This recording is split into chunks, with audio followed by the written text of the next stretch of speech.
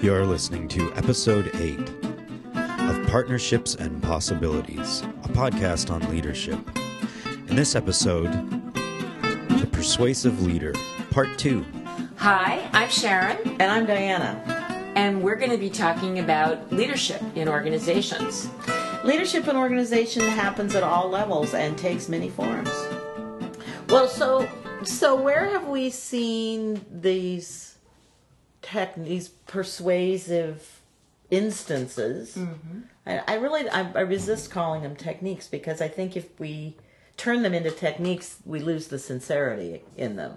So the instances of persuasion that we've seen that have been effective, or that where we have persuaded someone, where do we see these attributes showing up?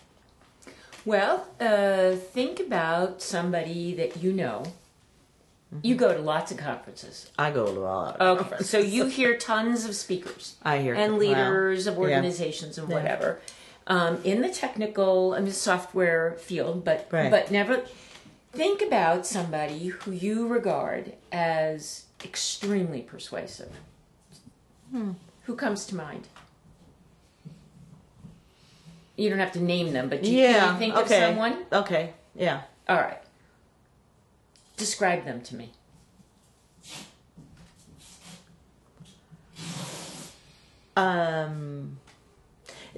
It's interesting because what I'm discovering is that as I think about like people I would meet at conferences, I realize that folks in general might be persuasive for me in one arena, but not another. So I don't know if they're across the board persuasive or persuaders.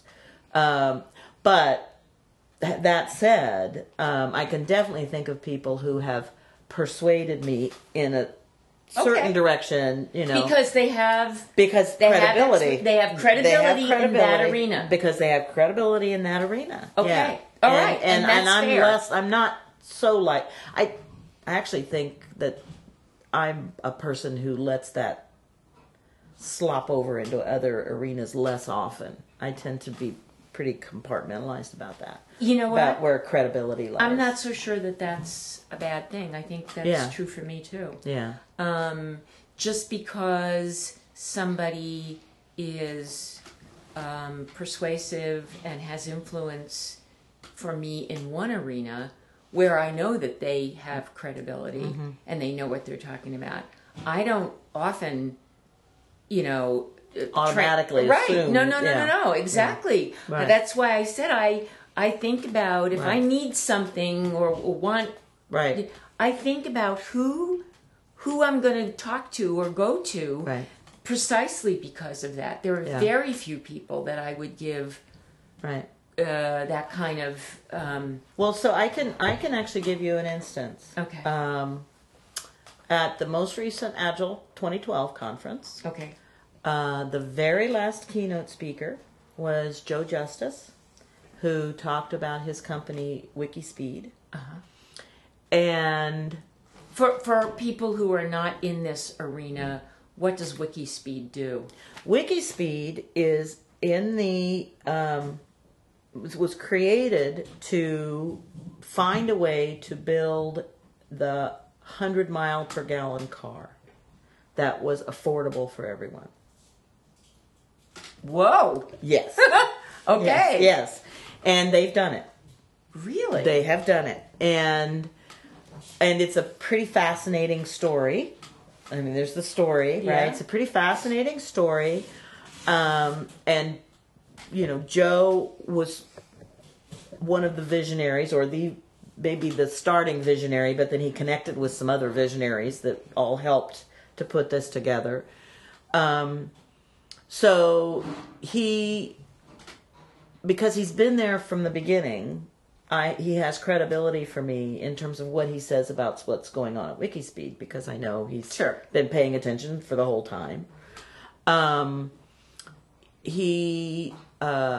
So he definitely has credibility. He definitely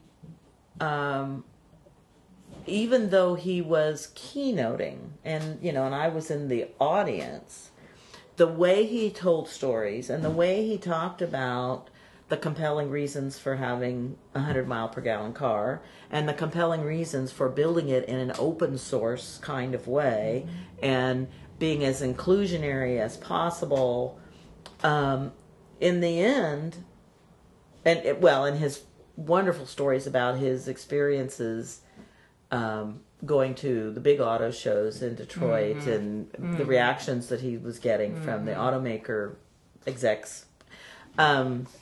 Which all of this, if anybody hasn't seen it, is on the Agile Alliance website. They recorded this keynote, so anybody can go listen to the whole thing. But, in the end, he told us, if we wanted to be a part of Wikispeed, all we needed to do was go to the website and sign up, and that the thing that they needed most was stable funding, and that the more people they could get who would commit to even a very small amount of money on a monthly basis allowed them to stay out of needing to go look for venture capital and be able to keep doing the kind of testing and building that they needed to do. I signed up, right? Sure. I'm now donating a small amount every month to help Wikispeed keep going. So he definitely persuaded me. And it was persuaded me to part with my money, and he persuaded me to tell his story to other people to help him spread the word. Right. And I think it was a great illustration of what you need to do to be really persuasive. It's certainly, for me, he hit all the right buttons. Yeah. In terms of persuading me. So that's a good story about a good storyteller. It sounds like. Yeah. And he has his data, but he doesn't lead with his data. Right. Right? When you're ready for it, it's there and you can get it. Right. But it's not, it's about being a part of something, which is a heart thing. Oh, yeah. It's not about... Yeah. And do you think that most people have a good picture of whether they are credible or... I wonder how many people really even think about it. Mm-hmm. I do too. I think a lot of folks, particularly folks who have job titles of one kind or another, assume that credibility comes along with the job title. Surely by the fact that I'm called X, I have credibility. And I think people will give you that chance once, but if you blow it, you don't get it back. Then you just don't have it, and you have to work really hard. I mean, if you use the credibility that comes with your job title once, and then people discover that really wasn't authentic, then you've broken trust. And, we know how difficult it is to restore trust once broken. People will extend that to you, it was my manager, this is the executive, this is my church leader, whatever, by virtue of title, and say, oh, well, there must be some reason he was put in that role. He must know something. Or she must know something, right? But the first time that breaks, I think, then it's really hard to get the credibility back. So title, the credibility that comes along with a title works for a little while, but is very shallow, I think. That you really do have to build credibility in other ways. I know that there is some research that says that managers typically overestimate their own credibility. Yeah. And that wouldn't surprise me. Yeah. And I suspect, although I don't know for sure, that would extend to leaders. Yeah. And I wonder how people would get a better picture of that. You have any thoughts about that? Yeah. Actually, I think this is a very good opportunity for the role of seeking feedback from other people, which I believe leaders need to do. And it's not just the how, the Ed Koch, how am I doing, you know, but it has to be more specific. I'm trying to get my point across about X. I just had a conversation with you about that. How was I? Did I tell you a story that was meaningful to you? Did I have the data that I needed that you would feel was relevant? Did I, have I built a relationship with you where you were even listening to me and not just on a mental vacation? You can ask for that kind of feedback, I think, and you can get that from peers. You can get that from a coach. There are lots of ways to get that mirroring, but it's so hard for us to see ourselves that unless we are requesting that kind of mirroring, I think we're unlikely to know what our impact is on other people. And how well we persuade is definitely a part of our impact. Right. So I was just thinking about you as you were speaking and thinking that one of the things that, I know about you after working with you for 20 some years is that you are a very persuasive person. I think you are quite good at that. I'm sort of just thinking on the fly here, how is it that you do that? One of the ways that I think you do that is you are good at telling stories. You tell a lot of stories. You bring with you some additional credibility because you read, you listen to people. So you have what in our field, which is not data driven, right? But what in our field passes for data. That you have at your fingertips because you keep a bead on it. I think being persuasive probably also takes a certain amount of courage. Which we talked about last time. We talked about last time. He doesn't, Conger doesn't talk about it in his article, but I think it does take a certain amount of courage because you've got to be, in essence, advocating a position. Right. And knowing that some people will not agree, they'll shoot it down or whatever. So you have to be stepping up and stepping out to an extent. And I think about the things you really believe in, you're willing to do that. Yes. Well, I think in terms of my own persuadability, I don't know. I think some of it comes from the fact that I never try to persuade people about something that I don't really believe in. Right. And I'm very careful about that. In that sense, around the big things. I mean, of course, I'm always persuading people about, where do we want to go to dinner, or, but in terms of the big things, I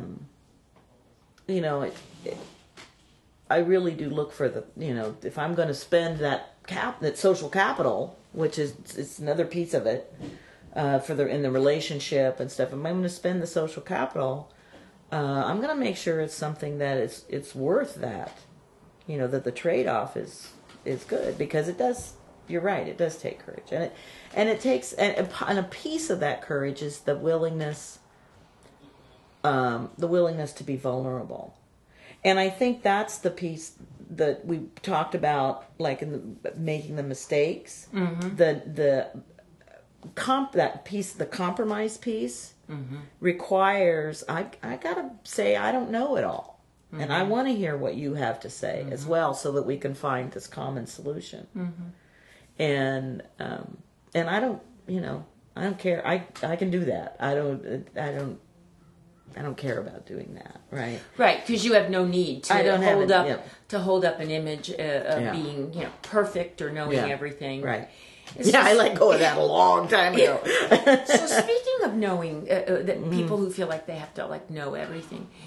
If you were a leader, let's say you had been moved into an organizational role where you're in a pretty high-level leadership role, and you come out of the hotel business and all of a sudden you're in the automobile business and you have to know stuff, right? To be credible. But you don't know stuff because you don't know that business. Right. How could you gain that credibility? I mean, you have some thoughts? Well, I think it'd be one way would be who do you align yourself with? Who do you go to for mentorship, for, to help you learn, to be willing to say, I need to learn more about this business, and very carefully choose people who are going to help you learn the pieces that you need to learn, and be pretty open about that you need that, at least short-term mentoring until you can get up to speed. One of the things that always surprises me is when someone moves into a new role, into a new company, into a new industry, whatever, and we see this happen all the time. And rather than spending some time learning it, they start wanting to make changes right away because it's not the way they're familiar with. Right. And it creates a lot of disruption, and, very often they don't last beyond a couple of years, but they have a golden parachute, so maybe that doesn't matter. I guess it matters only in how you gauge your own success. Well, but it certainly matters to the rest of the organization. And it certainly matters to everybody else. Right. Yeah. And, but I do think that taking that time, making sure that you know what you're talking about in the new arena, and you find that you can find that out by, reading up. You could find that out by but if you're research. A really busy But if you're really busy, then you need to have some trusted advisors. Yeah. And know how to assemble that group of trusted advisors. Right. And that is hugely an executive leadership skill. Yeah. Who are my trusted advisors? And how do I let them persuade me? Right. So yeah, exactly. Yeah. So one of the things I've noticed is that there are certain people in high-level leadership roles who are the kind of people who will not hesitate to bring in an industry expert or a university professor and pick their brain. Right. Pay them. I mean, I don't mean to do it, inappropriately, but to use the expertise that's out there and to let themselves be influenced and persuaded. Yeah. And those people model that kind of learning, that kind of, I don't have to know everything, but I know how to get what I need to know. Right. And then, I know how to learn. Right. And then they allow that and sanction that for other people in their organization. That is really, I think, really special when you see that. Yeah. Yeah. And it tends to occur in a company over and over again, that it's a culture where that is valued. Right. We're bringing in people from the outside who know stuff. Yeah. Or have certain expertise, where that's a good thing. It's not a sign of weakness. Yeah. Yeah. I look for that, actually, when I talk to people who are in startups. Mm-hmm. Who are, CEOs or CIOs of 4-person companies, right? Or whatever. But, or maybe a little further along, maybe they're up to their, they've matured to the place where they've now got 12 people or something like that. But whether they are, well, I'm the technical expert here, and so I know everything about this, and I'm going to move forward, or the kind of person who says, I know a lot about the technology, but I'm less clear about what it means to be a startup, or how to build a company, or all the other questions. Right. I mean, there's so many questions. Right. Depending on, I'm much more drawn to those entrepreneur leaders who have that ability to learn. And I think as I very quickly sort through the ones I know, and I think the ones who are more willing to do that, to bring in outside expertise, to keep learning, are the ones who tend to be more successful. Well, and it's not just a matter of doing customer development. I mean, learning from customers is important, but there's other kinds of learning that needs to happen as well. Right, absolutely. Yeah. You know, there was a model developed number of years ago called the Service Corps of Retired Executives. Oh, right. And I know that they're still in business. I don't know how many people know about them or use them, but it was developed along that premise that if somebody is starting a business, they may have a certain kind of expertise that, is great, but not broad enough. Right. They're not going to know everything they need to know about starting and developing a company. So what if there's a way that they can very inexpensively hook up with people who have lived that life, know that terrain, are retired and want to give back, and they can partner up. And I think that model is a great model. I don't know how many people in the technology arena would see that as relevant. But So so what you're saying is that there are, because there's kind of a double-edged sword here. We're saying reach out to people and build your trusted advisors, but what if you don't even know what you don't know? How do you figure out who to reach out to? Right. And a resource like SCORE is a place that could help you with that. Right. It's help you sort of, what don't I know that I really need to know? Right. And who do you have who could help me with that? Yeah. Yeah. That's And they have an office. Well, they have offices everywhere. Most cities, certainly. Yeah. At least most U.S. cities. I don't know if they're worldwide. Do you? No, I don't know. But I think this is a government-sponsored. It's part of the Small Business Administration. Right. So I would imagine that it's just U.S. based. Yeah. But there probably is something comparable for foreign. In a lot of other countries. Yeah. I imagine. Yeah. So this is really interesting. This kind of exploration we've been doing about persuasion. But we've been talking about the credibility side. Yeah. What if you were good on that side but light on the relationship side? What would be some of the things that you might want to do if you were light on the relationship side? Well, I think there's the networking, right? Mm-hmm. And we talked last time about Dave Logan and tribal leadership and the whole idea of creating triads. Mm-hmm. Well, you could create a triad by saying, I know Sharon's really expertise at this, and I know Willem is also expertise, so I want to get them together, right? And now we've got a triad. But I could also do it by saying, there's something I think I need to learn, or somebody I need to persuade, but I need to understand more about the situation.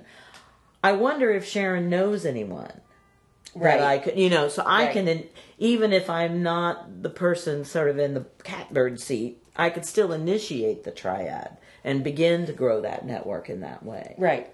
And I think that's, reaching out for those kinds of relationships is important. Yeah. And I think if you were new in an organization and you were wanting to visit that, to develop that kind of network, one of the things that I don't think there's any replacement for is just, feet on the ground. Right. Getting out and visiting people. Right. Walking around. With people one-on-one. Yeah. Seeing what other people's workspaces look like. Yeah. There's no replacement for that. Right. Right. Yeah. Well, and that's also a role that, just as a matter of professionalism, making time in your life to connect with your professional associations and those kinds of things becomes becomes important. Or community groups that you believe in, or, yeah. Yeah, really taking...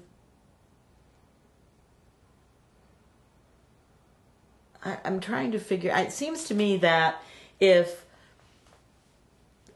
I'm trying to persuade someone about something that really of significance, I mean, I'm not, not talking about I'm going to persuade you to let me get on the elevator first or that sort of thing, but something of real significance.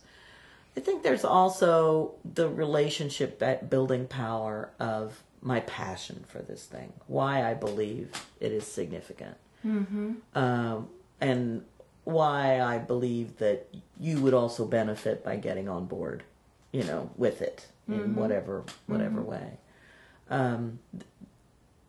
There is that, and people, I think, are drawn in a relationship kind of way. People are drawn to other folks who have passion, particularly if there's alignment around that. Yeah. Absolutely. So, I'm wondering if we should maybe, as a next step, think about talking about storytelling, because it sounds like there's a thread that's run through the last few, and even in terms of communicating that passion you were just talking about, that comes through. Yeah, can you communicate passion through stories better than through bulldozing? Is that a quotable line? It may be. So maybe next time we should talk about storytelling. Yeah, I think that'd be a fun topic. I'll bring my jammies. Okay. So, as a listener to this podcast, how do you believe you use your credibility, and what are the sources of your credibility when you're trying to persuade other people? And how do you use the relationships in your life to help you make the world better, which is a persuasive effort, make the world better for you and others? Do you have any questions or thoughts? Please leave a comment on our blog or email us at leadershippodcast@gmail.com. This has been episode 8 of Partnerships and Possibilities, a podcast on leadership. Thanks for listening.